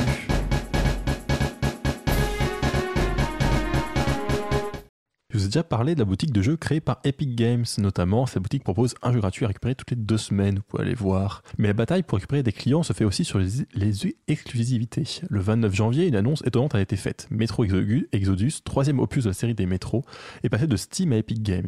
Le tout pour une sortie le 15 février, donc au tout dernier moment. À tel point que les boîtes physiques du jeu, imprimées avant le changement, disposent d'un autocollant pour recouvrir la mention de Steam par celle d'Epic Games. Cette décision laisse imaginer un contrat juteux. Le jeu était déjà en prévente sur Steam et devait en théorie rester disponible, ce qui veut d'ailleurs dire que si vous voyez un de vos amis jouer à Metro Exodus via la plateforme de Valve, vous savez qu'il l'a préacheté. Steam a visiblement mal pris ce changement de dernière minute, mais parfois ce sont les joueurs qui râlent. En effet, il y a quelques jours, c'est le jeu Phoenix Point qui a changé ses plans et annoncé qu'il serait pendant 1 an une exclusivité Epic Games après sa sortie en septembre. Le problème, c'est que ce jeu a été financé via un financement participatif pour un peu plus de $750 000, et que certains joueurs investisseurs ont l'impression d'avoir pris des risques en soutenant le projet à ses débuts et que les développeurs maintenant profitent que le projet est mature pour le vendre à d'autres. Et une des récompenses pour les investisseurs était une clé Good Old Game ou Steam qui ne pourra arriver qu'avec un an trop tard. Un certain nombre de joueurs sont demandés le remboursement de leur investissement. Les créateurs de jeux s'attendent à atteindre 5 à 6% de demandes de remboursement. Bref, Epic Games continue d'essayer de se tailler une part du marché en investissant massivement et crée bien des remous au passage, affaire à suivre. Et à suivre, parce qu'on n'a pas de temps à perdre, parce qu'on est déjà complètement en retard, on va faire rapidement la partie 4 avec Lucas qui va nous parler un peu des modes de jeux vidéo, mais plutôt autour du jeu. Effectivement. Alors, et c'est la fin de la partie 4. Excuse-moi, continue. Non, il n'y a pas de souci. Du coup, le jeu vidéo, dans ses débuts, c'était pas vraiment à la mode en soi. C'était, en tout cas en France, par exemple, il y avait très peu de bornes d'arcade. C'était l'équivalent des bornes de pinball. Dans les bars, de temps en temps, il y en avait une ou deux. Et des salles dédiées, c'était extrêmement rare. Et ça, les jeux vidéo ont commencé à entrer dans les foyers, en fait, principalement avec les consoles de salon. Sauf que les consoles de salon, elles ont été prévues et elles étaient vendues pour des enfants, en fait, qui achetaient, au lieu d'avoir un jouet, ils avaient une console. Et sur la console, ils avaient des jeux avec lesquels ils pouvaient s'occuper et laisser les parents tranquilles. Du coup, cette mode de console a permis une certaine culture de joueurs, et cette culture de joueurs, elle s'est propagée au fur et à mesure avec les différentes générations de consoles, et quand on arrive ensuite aux PCistes, on peut avoir une culture un petit peu du net. PCiste quand on arrive aux joueurs sur PC, parce qu'avec l'avènement d'Internet, il y a eu accès à les communautés qui avant étaient un petit peu isolées dans leur coin, ont fini par se communiquer entre elles, et ont pu créer une sorte de culture sur Internet de gamers, de joueurs, qui partagent une certaine culture et dans laquelle il y a différentes modes, effectivement. Tu as quelque chose à dire ? Non, je bouge mon micro parce que voilà, mais je n'ai rien à dire. Du coup, cette culture du net, je n'ai rien du tout à dire dessus, en fait. D'accord, en fait, c'est pas une question, c'était un espoir. On t'a pas quelque chose à dire. Non, pas du tout. Ça a peut-être influencé du coup des trucs. En fait, ça, je peux ce que j'ai foiré dans ma partie dans cette histoire de net, c'était que le multijoueur, en fait, ça partait en local. Donc au début sur les consoles ou sur les PC, en fait, on pouvait jouer en local et éventuellement avec des LAN, c'est-à-dire du multijoueur local. Éventuellement il y a eu du multijoueur en ligne, mais c'était à petite échelle, et ensuite maintenant ce qui est à la mode, c'est massivement multijoueur en ligne, le MMO, et notamment pour ce qui est des PUBG, même si c'est pas spécialement massif, c'est quand même des gros serveurs, ou League of Legends ou World of Warcraft, dont on a parlé déjà dès la première émission. Après, alors je sais pas si ce que tu viens de dire, mais tant pis parce que je répondais sur le chat bêtement. Sur la culture web aussi, sur Internet, c'est vrai que ce qui est amusant, c'est que du coup il va y avoir un peu des modes, pas exactement, mais un peu des phrases, des trucs qui reviennent. Typiquement, je pense au Dark Souls, effectivement, qui sont devenus un peu une référence pour beaucoup de joueurs en ligne, enfin de joueurs, pas forcément de joueurs en ligne, mais de communautés de joueurs en ligne. Et pourtant, le jeu est pas en multi. Oui, mais c'est ce que je veux dire, des communautés de joueurs qui se retrouvent sur Internet, et typiquement, effectivement, sur des blagues, sur c'est pas toi c'est pas le jeu qui est dur, c'est toi qui est pas assez bon, des trucs comme ça, effectivement, qui se retrouvent, et tu peux avoir toute une culture, pas forcément lié vraiment directement au jeu, mais qui va un peu se transmettre. D'ailleurs, en général, avec une culture un peu ça, puis au final, beaucoup de gens qui s'en moquent aussi. C'est-à-dire que, oui, il y a eu une mode sur Dark Souls, et ce qui est très connu, entre guillemets, ce qui est très connu tout court sur Dark Souls, c'est que tu meurs facilement avec la petite musique sombre de avec vous êtes mort qui s'affiche sur l'écran avec ton personnage. Qui est utilisé dans plein de circonstances pour faire des blagues, etc. Ou qui a eu une variante, je ne sais pas lequel est arrivé en premier, avec le Wasted de GTA V, où quand le personnage se fait arrêter ou meurt. D'ailleurs, toujours sur Dark Souls aussi, on se moque beaucoup de je ne sais plus quel journaliste qui avait décrit je ne sais plus quel jeu comme c'est le Dark Souls de tel type de jeu. Et maintenant, j'ai beaucoup de camarades et beaucoup de gens sur Internet qui disent pour n'importe quel jeu, ah oui, ça c'est le Dark Souls des Street Fighter, c'est le Dark Souls des Mario Kart, etc. pour se moquer de cette référence-là. Bref, il y a toute une culture qui s'est créée autour et alors c'est des modes très petites, c'est beaucoup plus à l'échelle d'une blague, d'une référence, mais qui se répandent quand même. Oui. Un autre endroit où le jeu vidéo s'est étalé, c'est à la télévision. Donc au tout début, comme c'était à destination d'enfants, c'était sous forme de dessins animés, donc avec des dessins animés Sonic, Mario, avec des petites émissions qui étaient dédiées à ça quand ça a commencé à devenir populaire, comme il y avait Hugo Délire, même si c'était pas particulièrement dédié à ça. C'était pas la même chose, ça, c'était un jeu vidéo en ligne. C'est ça. Enfin, sur la télé. Ouais. Il y avait des sections jeux dans les émissions. Ouais, après, il y avait Micro Kids, Télévisateur 2, voilà. C'était pas ma génération. Et le temps faisant ce qu'il fait, il y a fini par avoir beaucoup de chaînes de télévision. Et donc, quand il y a beaucoup de chaînes, il y en a assez pour avoir une chaîne dédiée aux jeux vidéo, et ce, dans quasiment tous les pays qui ont accès à des jeux vidéo de manière régulière, voire plusieurs pour les pays qui adorent les jeux vidéo, comme la Corée du Sud. Ce n'est pas la même chose. Ne confondez pas quand vous prenez vos billets d'avion. Cause commune, émission de propagande. Il y a également eu des influences dans la musique avec les sonorités 8 bits qui en fait étaient une limitation. Enfin, je parle de 8 bits, on en a parlé tout à l'heure, c'était un terme technique pour parler des premières consoles. Et du coup, les limitations techniques faisaient qu'on avait juste quelques sons extrêmement génériques, typiquement celui-là, où en fait on ne reconnaît absolument aucun instrument parce que ce n'est pas un vrai instrument, c'est juste une onde sonore qu'on a imitée en faisant ce qu'on peut. Avec une puce. Et ce genre de sonorité, en fait, c'est rentré dans la culture populaire commune, et donc dans les musiques récentes, ça arrive assez couramment d'entendre 2-3 sons qui sont purement électroniques et qui n'ont strictement rien à voir avec un vrai instrument. Et c'est pas forcément lié aux jeux vidéo, ça peut être de la musique électronique tout court. Oui, j'en suis conscient. La chiptune est quand même vachement liée justement au son de première Game Boy, trucs comme ça. Oui.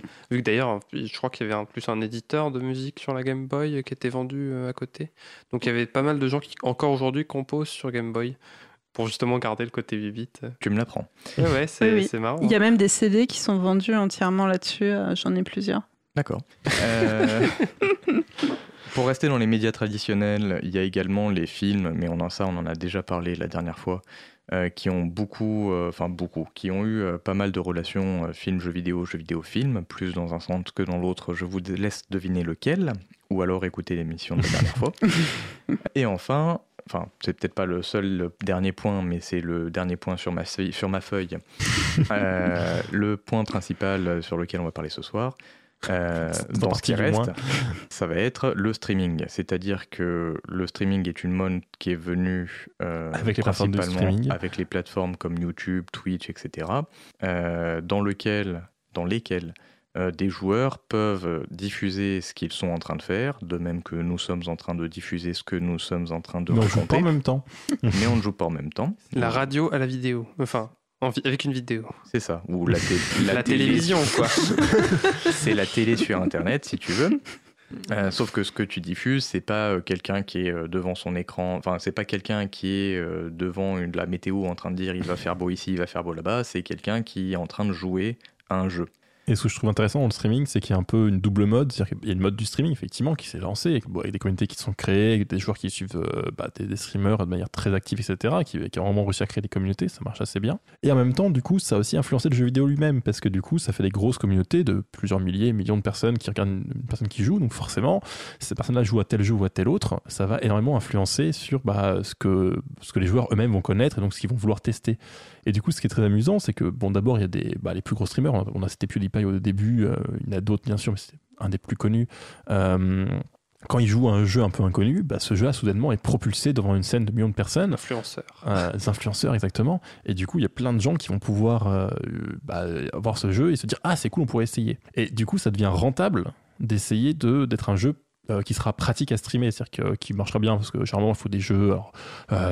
pas trop lent, souvent un peu humoristique, peut-être qui font peur, ça marche bien aussi, etc. Enfin, il y a des styles un peu qui marchent.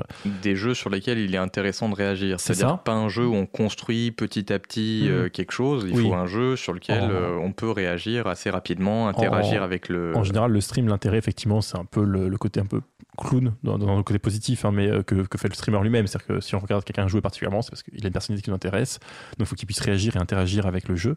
C'est comme le foot, je pense. Au final, t'es pas vraiment là parce que le jeu en lui-même t'intéresse, parce que c'est vrai que le jeu de la balle dans un filet, ça peut être intéressant. T'es plus là pour les joueurs en soi, pour leur performance. Je suis pas sûr que ce soit un bon argument. Je sais pas. C'est pas un problème de performance, c'est plus un problème de spectacle en l'occurrence. Oui, non, mais justement, après les commentaires. Après, est-ce qu'on peut considérer le spectacle en soi comme une performance? Je dirais plutôt que c'est comme du foot à la radio. T'as intérêt à écouter quelqu'un que t'aimes bien qui le décrit. En général, d'ailleurs, les commentateurs sportifs ont l'air toujours essoufflés et complètement dans l'action pour ça, effectivement, pour donner une envie, pour faire une ambiance. Mais du coup, effectivement, il y a des jeux qui sont vraiment créés avec l'optique de se dire « Ah, c'est génial, machin, on pourra jouer à notre jeu, tout le monde va le voir, et du coup, on va être acheté. » Ou des jeux d'ailleurs qui maintenant intègrent parfois des options pour le stream, c'est-à-dire que typiquement, où les spectateurs pourront voter pour des actions, pour ce qui va se passer après, etc., afin d'avoir vraiment un maximum de potentiel par rapport à cette mode-là, de profiter de cette mode, il y a plein de gens qui regardent, et d'influencer les modes sur le jeu lui-même. Et du coup, je propose de lancer ma musique, même si c'est un petit peu tôt. Non, c'est parfait. Et du coup, il s'agit d'une musique de Mighty Switch Force 2, qui m'a été proposée moi ici par un ami. Donc, c'est les crédits du jeu, et c'est aussi connu sous le nom de Rescue Girl par Jack Kaufman.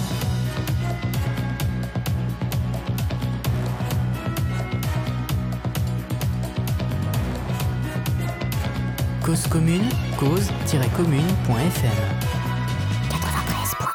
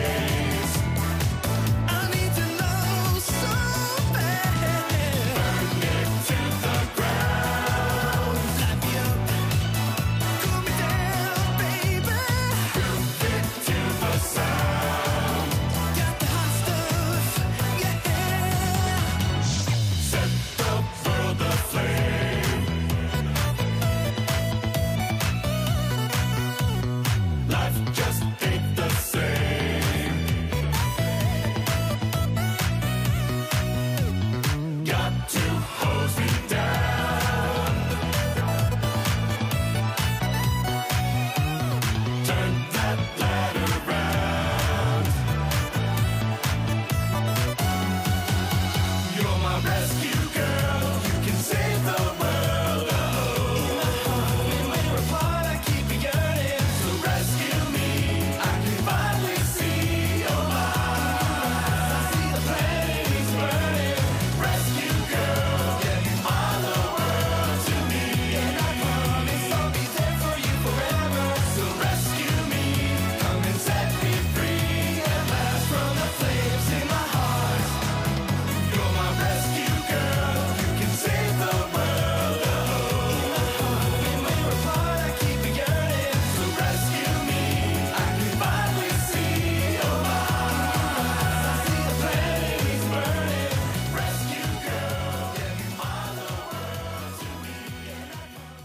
Vous venez donc d'écouter une musique de Mighty Switch Force 2, Rescue Girl, ou les crédits de fin, par Jake Kaufman.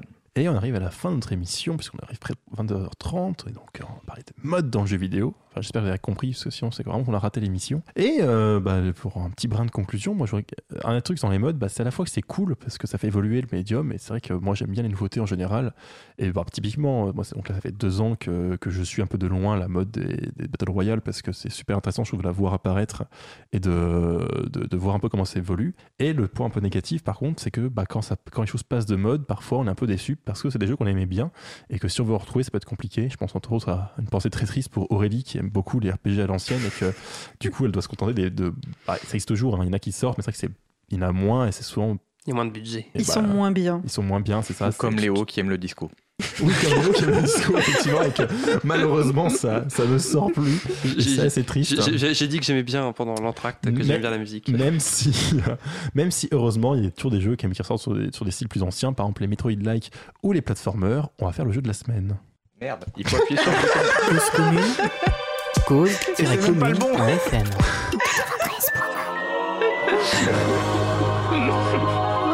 Comment je pense que j'ai fait la plus belle transition, je pense, que j'ai faite dans cette émission, c'est terrible. Et donc ce soir, on parlait de Hollow Knight. Enfin, je pensais en avoir déjà parlé, mais il semblerait que non. Donc c'est un jeu de la Team Cherry, qui est un tout petit studio australien, il semble qu'ils sont à peu près 3 au moins dans l'équipe officielle, disons, et donc qui a fait ce jeu qui est sorti en 2017. Donc c'est un Metroid-like, un platformer, donc un jeu de plateforme, et Metroid-like, c'est-à-dire que on va avancer dans le jeu, être bloqué par des obstacles, on va chercher des pouvoirs pour pouvoir passer, donc typiquement pouvoir faire, au début on saute et c'est tout, pour faire des doubles sauts, pouvoir dasher, on va pouvoir lancer des projectiles, etc. C'est un jeu au passage donc, qui coûte une quinzaine d'euros et qui dure facilement 40 heures, donc il est très rentable sur ce rapport-là, et par ailleurs de très bonne qualité. Donc on joue un petit insecte dans un monde d'insectes. Il y a quelques moments qui peuvent être un peu grouillants, si vraiment c'est horripilant pour vous, évitez peut-être, mais sinon c'est plutôt mignon, dans un style un peu dessiné. Visuellement il est très sympathique, des belles musiques, des mécaniques très réussies, beaucoup d'exploration, un petit peu dur, en particulier, non seulement les combats peuvent être un petit peu durs, les plateformes aussi, et même l'exploration, puisqu'en fait on va explorer des zones qu'on va découvrir au fur et à mesure, assez diversifiées, hein. On va aussi bien avoir des profondeurs sombres que des jolis jardins très verts, mais du coup effectivement, typiquement au début vous n'avez pas de carte, il faut trouver le cartographe, lui acheter une carte et ensuite explorer au fur et à mesure pour que la carte se découvre, ce qui, quand on n'est pas habitué, parfois on peut bien se paumer quand même dans ce jeu. À l'ancienne donc. Plutôt oui. Par contre, ce qui est intéressant, je pense, c'est que ça reprend un peu ce côté à l'ancienne, effectivement. Il est, je pense, moins dur que des jeux de l'époque, parce que plus polissé, mine de rien, mais quand même effectivement plutôt compliqué. Mais il est aussi très moderne, c'est-à-dire qu'effectivement, graphiquement, il est très beau, très, très propre. On sent quand même que tout est bien pensé pour qu'on puisse aller d'un bout à l'autre sans trop de difficultés, beaucoup de dialogue, des détails très, très bêtes, hein, mais qui moi j'aime beaucoup. Les personnages sont très vivants parce que beaucoup se déplacent, c'est-à-dire qu'il y en a qu'on peut croiser à différents endroits et tu sens qu'ils ont eux aussi un peu une vie et que tu les croises au fur et à mesure de l'aventure, ils sont pas juste plantés. Il y en a qui sont plantés dans un village au début, mais donc ça évolue un petit peu. Ce sont pas des cailloux qui... C'est ça. Est-ce que tu as des interactions en fait avec les personnages non joueurs Pas beaucoup, c'est plus quand tu veux comprendre l'histoire, mais donc il y en a d'autres effectivement que tu croises et qui justement qui vont un peu évoluer. Enfin, tu vas un peu pouvoir suivre leur histoire, effectivement, quand tu vas croiser différents endroits et du coup ça va un peu avancer, tu auras un petit arc narratif avec eux. C'est pas très important, hein, ça reste un jeu plutôt de gameplay, plutôt de comprendre ce qui se passe dans cet univers et pourquoi, qu'est-ce que tu fais là, qui tu es et qu'est-ce que tu vas faire. Dire à la fin, moi j'ai pas tout suivi, j'ai pas tout compris, mais c'est quand même sympathique. Mais c'est quand même intéressant justement d'avoir des personnages typiquement. Un truc complètement idiot, c'est que donc il y a des sources d'eau chaude pour te soigner à certains endroits et tu pourras croiser de temps en temps des gens qui vont juste se baigner là parce que c'est une source d'eau chaude quoi. Et c'est cool je trouve parce que ça rend le côté beaucoup plus vivant de l'univers, même si en vrai beaucoup de l'univers est un peu mort parce que en vrai c'était une vieille cité d'insectes complètement morte, donc beaucoup d'endroits sont déserts et remplis d'ennemis qu'il faudra massacrer, mais les quelques-uns avec qui tu pourras discuter sera très cool. Et donc effectivement c'est un jeu que je conseille vraiment, donc en 2017 c'est clairement un des meilleurs jeux de l'année. Ils vont sortir un nouveau, non? Oui, en fait à la base donc l'idée c'est qu'ils avaient annoncé donc un DLC, un contenu additionnel où on pouvait jouer donc Hornet, un des ennemis du jeu, enfin un des boss du jeu même, qui est plutôt sympathique.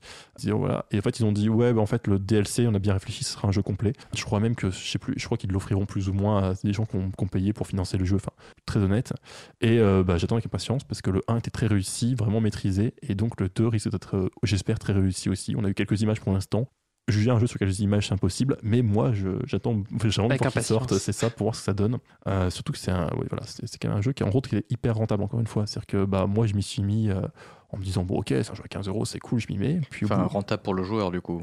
Oui, je pense qu'il était rentable pour eux aussi en vrai parce qu'il a quand même bien réussi, c'est bien vendu. Mais c'est vrai qu'au bout de 20 heures, tu te dis bon, je dois approcher de la fin du jeu et en fait, pas du tout, tu es au milieu. En fait, le jeu continue à la fin devient vraiment dur. Donc en plus, au-dedans, tu te dis en gros, moi j'ai pas eu le courage de battre le vrai boss final puisqu'il y a plus ou moins de fins, si je me trompe pas.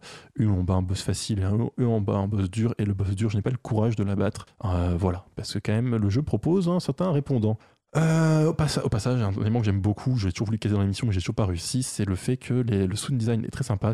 Tous les personnages parlent entre guillemets, c'est-à-dire qu'ils parlent pas avec une vraie langue, mais ils font des sons aussi bien pendant les combats que pendant les dialogues. Et j'aime beaucoup ce genre de son fait pour créer une fausse langue. Voilà, c'est un peu l'Animal Crossing. Un peu l'Animal Crossing, oui, mais en plus. Dans Okami, il y a ça aussi. Ouais, voilà. Et moi, je trouve ça très réussi. L'ambiance est très sympa, même si en vrai, le fond du jeu est plutôt sombre. Donc, Hollow Knight pour une 15aine d'euros. J'ai oublié le montant précis. Sur donc les plateformes, tous les PC, Nintendo Switch également, PS4 et Xbox One. Et c'est la fin de notre émission. Donc, je vais vous remercier d'avoir suivi tout d'abord. Merci au chat. La semaine prochaine, on parlera un petit peu de définir un peu ce que c'est qu'un jeu vidéo en fait, parce que on s'est rendu compte qu'on n'avait jamais dit ce que c'était un jeu vidéo. Et en particulier, pour le définir, on va un peu explorer les jeux vidéo qui sont... on sait pas. Est-ce que c'est à la limite, est-ce que c'est encore un jeu vidéo ou pas? Est-ce que c'est un peu toutes les expériences un peu bizarres ou comment on considère ça? Et on verra ça la semaine prochaine. Je vais sur la bordure. Bonne soirée à tous. Au revoir. Au revoir. Au revoir. Bonne soirée. Moi.